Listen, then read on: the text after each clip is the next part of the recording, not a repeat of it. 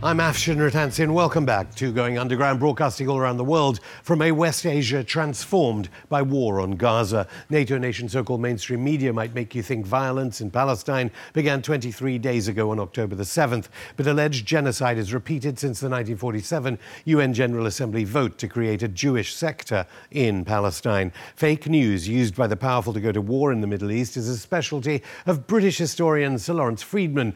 He was on the UK Public Inquiry exposing secrets that led to the NATO nation war on Iraq. Sir Lawrence Freedman, Emeritus Professor of War Studies at King's College London, author of Command, The Politics of Military Operations from Korea to Ukraine, joins me from the British capital. Thank you so much, Sir Lawrence, for coming on. I didn't mention there that, of course, the future Middle East envoy Tony Blair, you wrote or helped write his infamous 1999 speech in Chicago on the doctrine of international community. I mean, I've got to ask you first your take on what UN Secretary General Antonio Guterres calls clear violations of international law by an Israel, of course, supported by Britain, the United States, European Union nations. I should say Britain did abstain with Russia on one resolution on Gaza. Well, the UN Secretary General actually condemned both sides for violations of international law, not just Israel. And he did so because Hamas places weapons, rockets that it's firing into Israel in the middle of civilian areas, which is a war crime. So no side comes out particularly well. Well, Israel immediately said that he has to resign. The Israeli ambassador said. Yeah, well, he's not going to resign. Israel. No, I'm not a spokesman for the Israeli. No, I just wonder what your view was of the fact the UN Security Council's secretary, the UN Secretary General has said this, and I should add, Israel said immediately he should resign, which I've never heard of. He's not going to resign. And he has got a job to do balancing lots of different views and perspectives. Of course. I think Israel is very sensitive to the fact that it feels it was the aggrieved case here, and that whenever there is a sort of equidistance between the aggressor and the aggrieved, you'll get this sort of response, obviously. Can you remember a time, I mean, you've been observing this for decades, where a country has not only said a UN Secretary General has to resign, but that they will no longer allow any UN personnel visas to enter a country after a speech? There have actually been instances where people have got pretty cross with the UN Secretary General. Guterres is actually quite an outspoken Secretary General.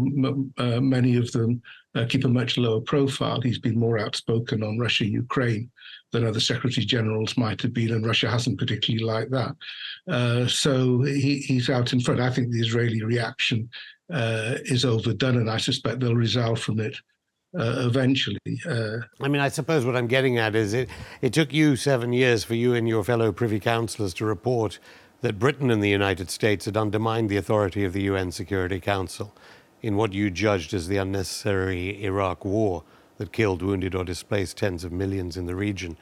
I mean, clear just after a few weeks, they're doing the same thing all over again. Britain, in fairness, did abstain with Russia at one resolution, as I said, but the United States repeatedly rejecting, say, the Brazilian resolution for a ceasefire, not wanting a ceasefire, while all around the world we see the pictures of thousands of children being killed. Well, you could ask why there weren't ceasefires between Syria. You can ask why there weren't ceasefires in Yemen. When these wars are underway, one side favours a ceasefire and another one doesn't. No, I didn't realise. So you're saying the United States is a belligerent? Personally, this is not an unusual situation. It's why you're not getting a ceasefire between Russia and Ukraine. As far as Israel is concerned, and again, I'm not speaking for Israel, but you might as well know their view. As far as Israel is concerned, if Hamas launched an attack on Israel, which brutally killed large numbers of civilians, and while Hamas is in charge of Gaza, they fear it'll happen again. So they're trying to remove them. If they have a ceasefire, that won't happen.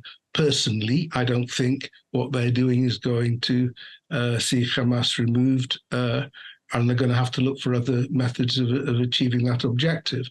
But that's why they're not accepting a ceasefire.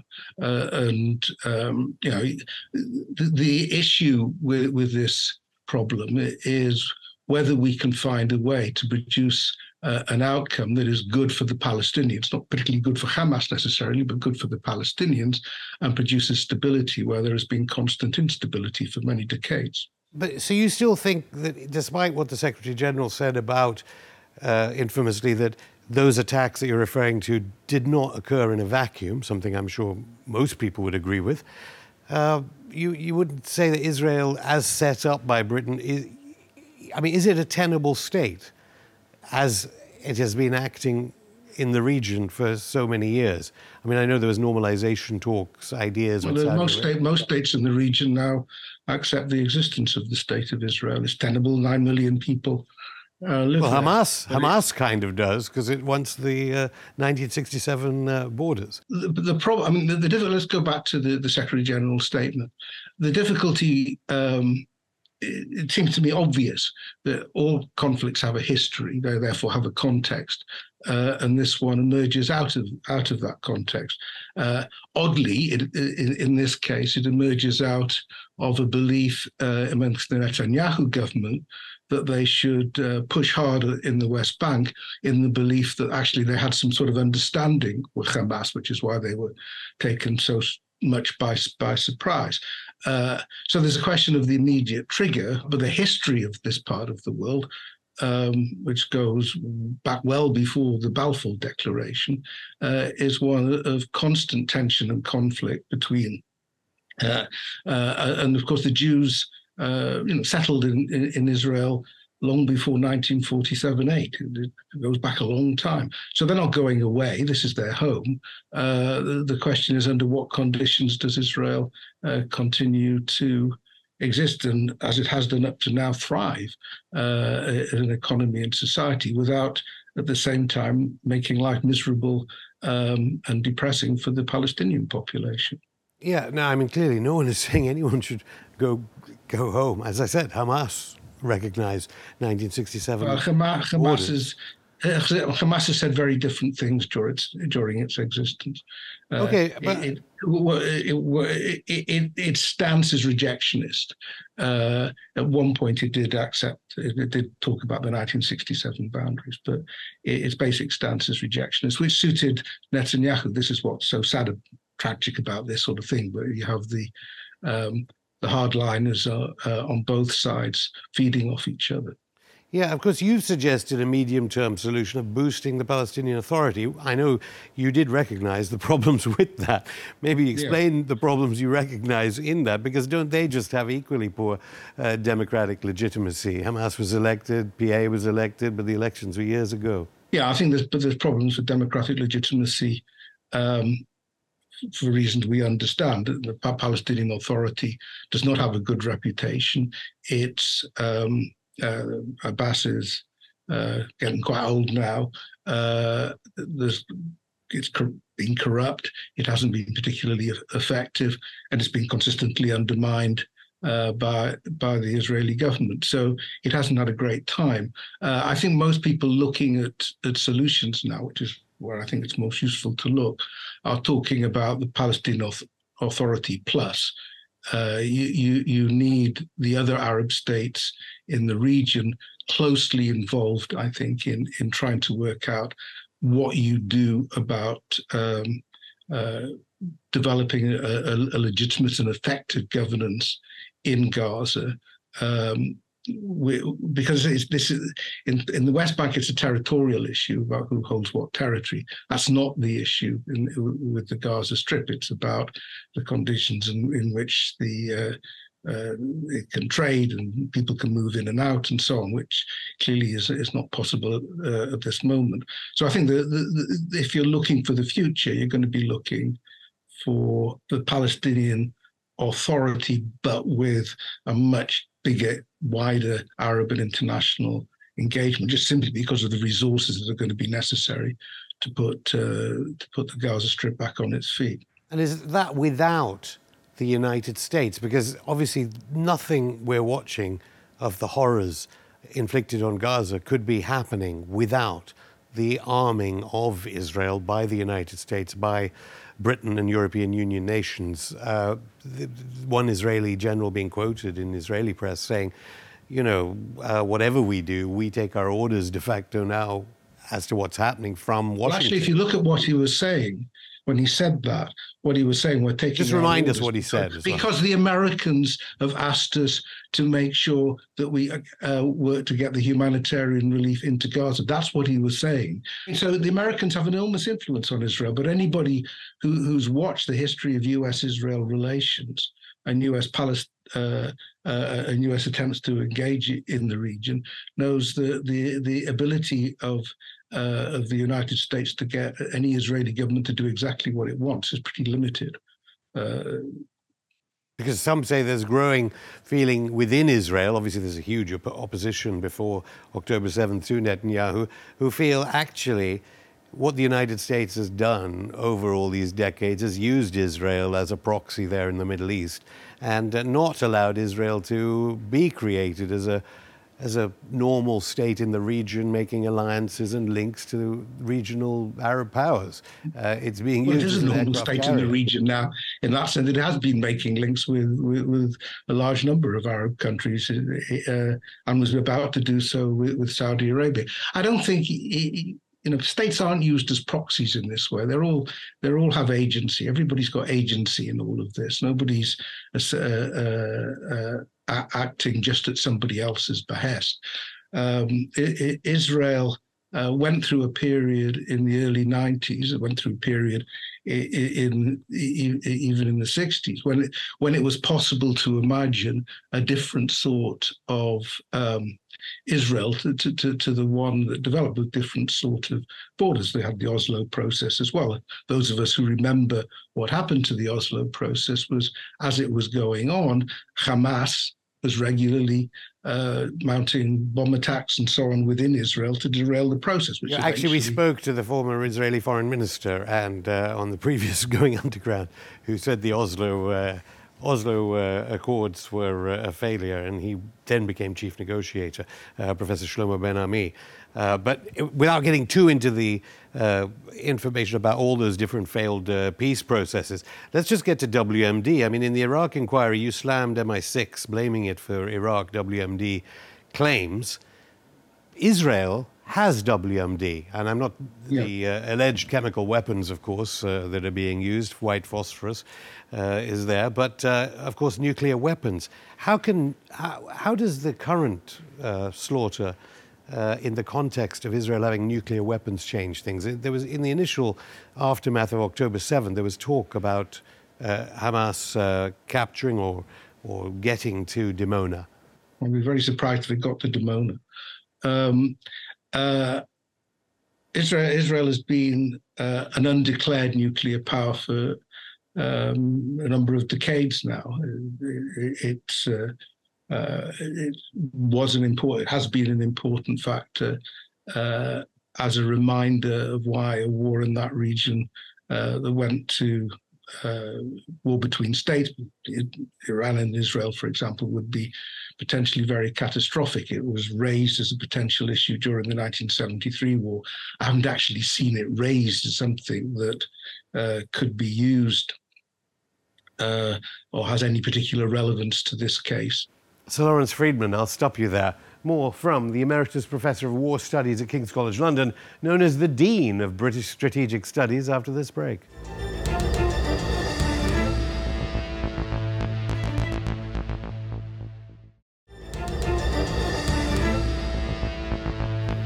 Welcome back to Going Underground. I'm still here with the Emeritus Professor of War Studies at King's College London, the Iraq Inquiry's Sir Lawrence Freedman. Sir Lawrence, we were just talking about why many people don't really talk about Israel's nuclear weapons program. Obviously, they deny they have one. It's not subject to the NPT. Why do you think it is that no one talks about it? Because surely that would change. They never wholly deny they have one. The official line is, we won't be the first to introduce nuclear weapons into the Middle East, but we won't be the second. It's words. It's not a declared nuclear power. It's never had a nuclear test. There are some questions about an event in South Africa in the late 70s, but there's never been a declared nuclear test. It's not a declared nuclear power. It's happy for people to assume it's a nuclear power because it gets a deterrent benefit from that, but it doesn't have the consequences of actually declaring it. And it's lived like that for many decades now.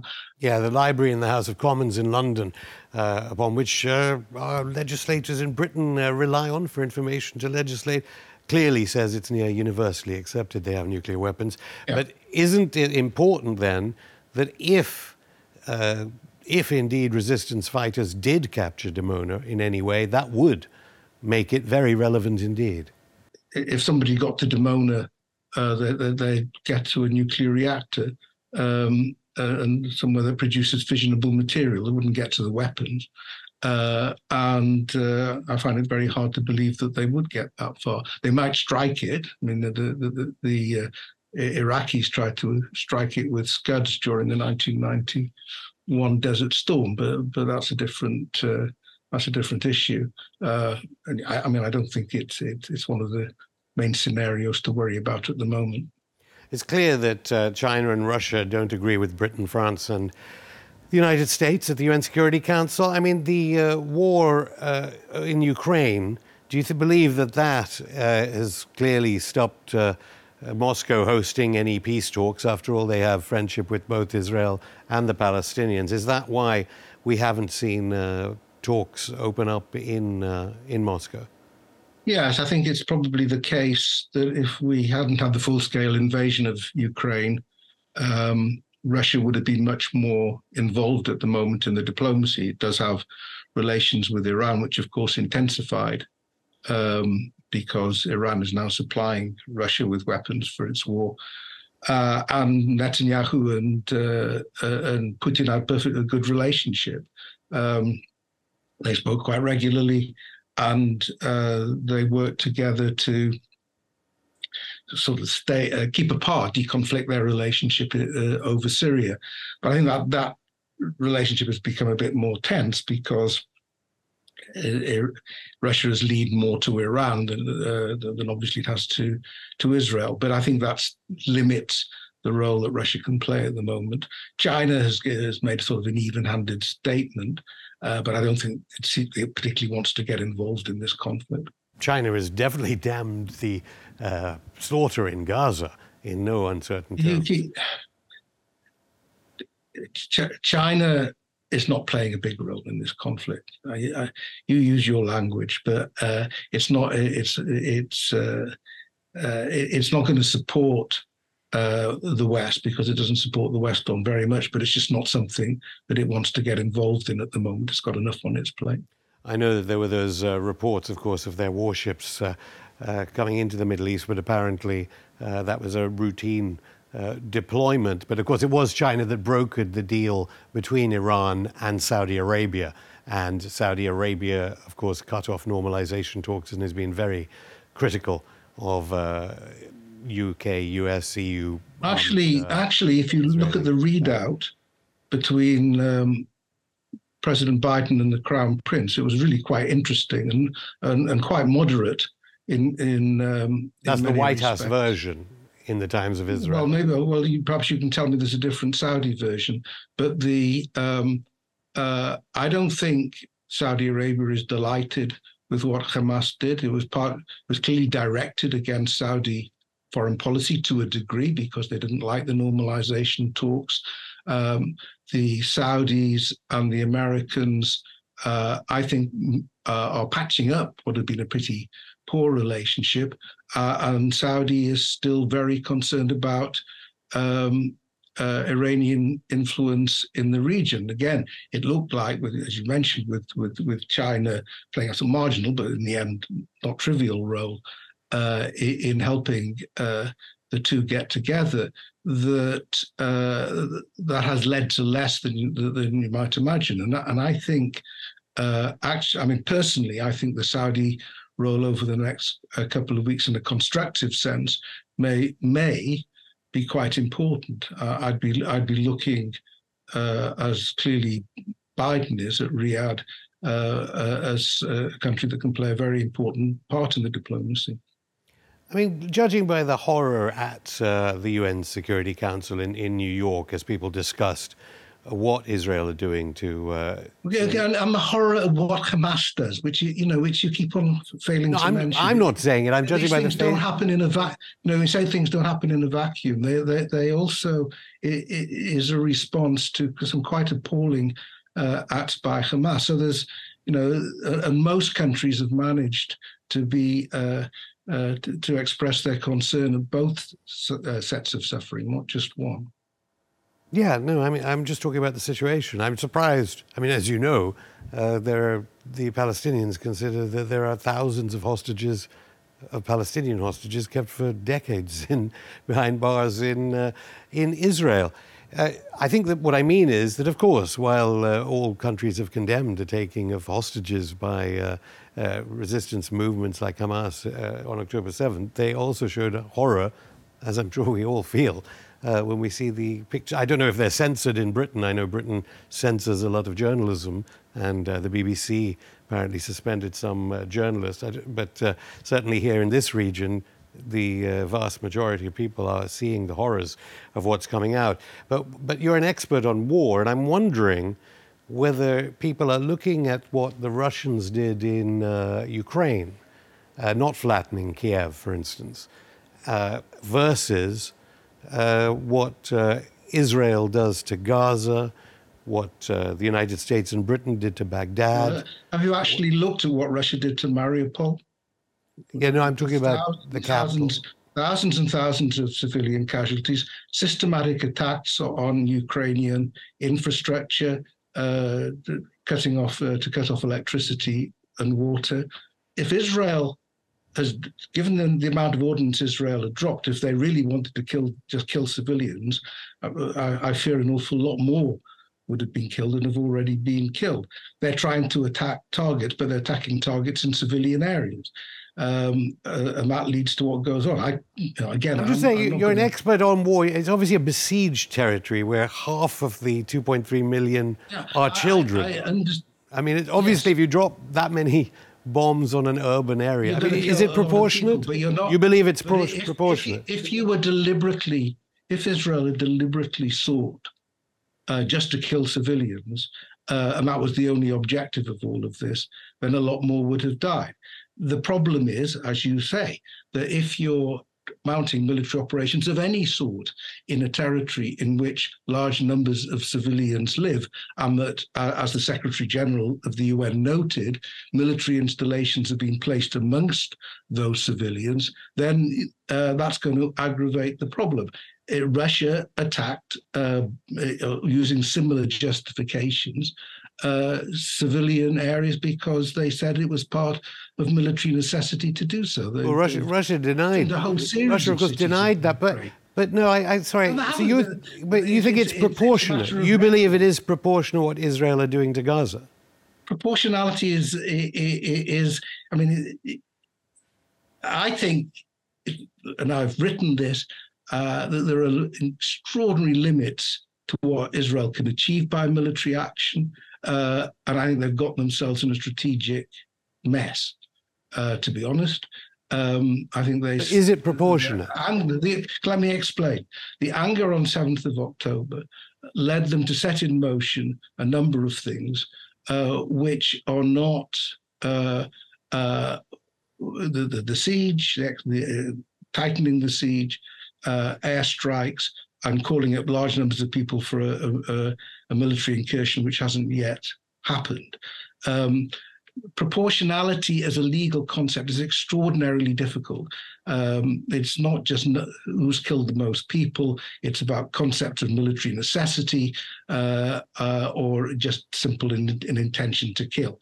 So, and as you know, strictly speaking, you wouldn't argue that Israel should have just sent people in to butcher Palestinians in similar ways to the way Hamas butchered Israelis. So it doesn't really help. If you want to say far too many people the numbers have died, the numbers Gaza, are just so different. Of course, far so Lawrence, the numbers are so different. Well, anyway, just finally then, I mean, clearly the United States and its EU proxies, they lost in Afghanistan, in Iraq, in Syria. let alone, as you write in your book, Vietnam, Laos, Cambodia, so many other places. Would Iran win a war against the United States with its allies in the region, let alone de facto support from the new BRICS countries, Shanghai Cooperation Organization? Would the United States and European Union countries backing Israel, would they lose? No, I don't think they would. But first, I mean, the issue of a war with Iran, and the issue of whether it's good for Iran, partly depends on Iran, and one doesn't get the impression that most Iranians would be desperately keen on the idea either. No, of course, no one wants the war. No, I mean, would they again lose? Would NATO countries again lose? The reason that the United States and its allies fared so badly in Iraq and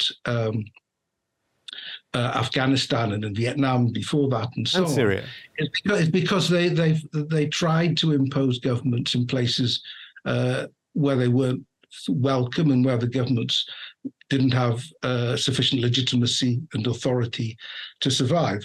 The reason why Russia has so much trouble in Ukraine is it's not welcome in Ukraine either. Israel was in Gaza. It left out because it left Gaza in 2005 because it wasn't welcome there, and it won't be welcome if it tries to go back in there. It'll have trouble again. That's why you lose wars, by trying to impose your will on places which don't want you to be there. And you can find examples from many countries where that has been the case. But a straightforward regular warfare between Iran and its allies, such as they are, and I don't think they'd find many people rushing to join in, and the United States and its allies, so long as it was a conventional war, there's no doubt who would win. It would be the West. But I don't see any reason. I think many people will, looking at that based on the record, doubt that. I've tried to explain why. The United States has not lost conventional wars. What it has lost is insurgencies. You'll find very few examples where the Americans get beat when it's just regular forces against regular forces. They get beat because they try to defeat local indigenous movements. Sir Lawrence Freedman, thank you.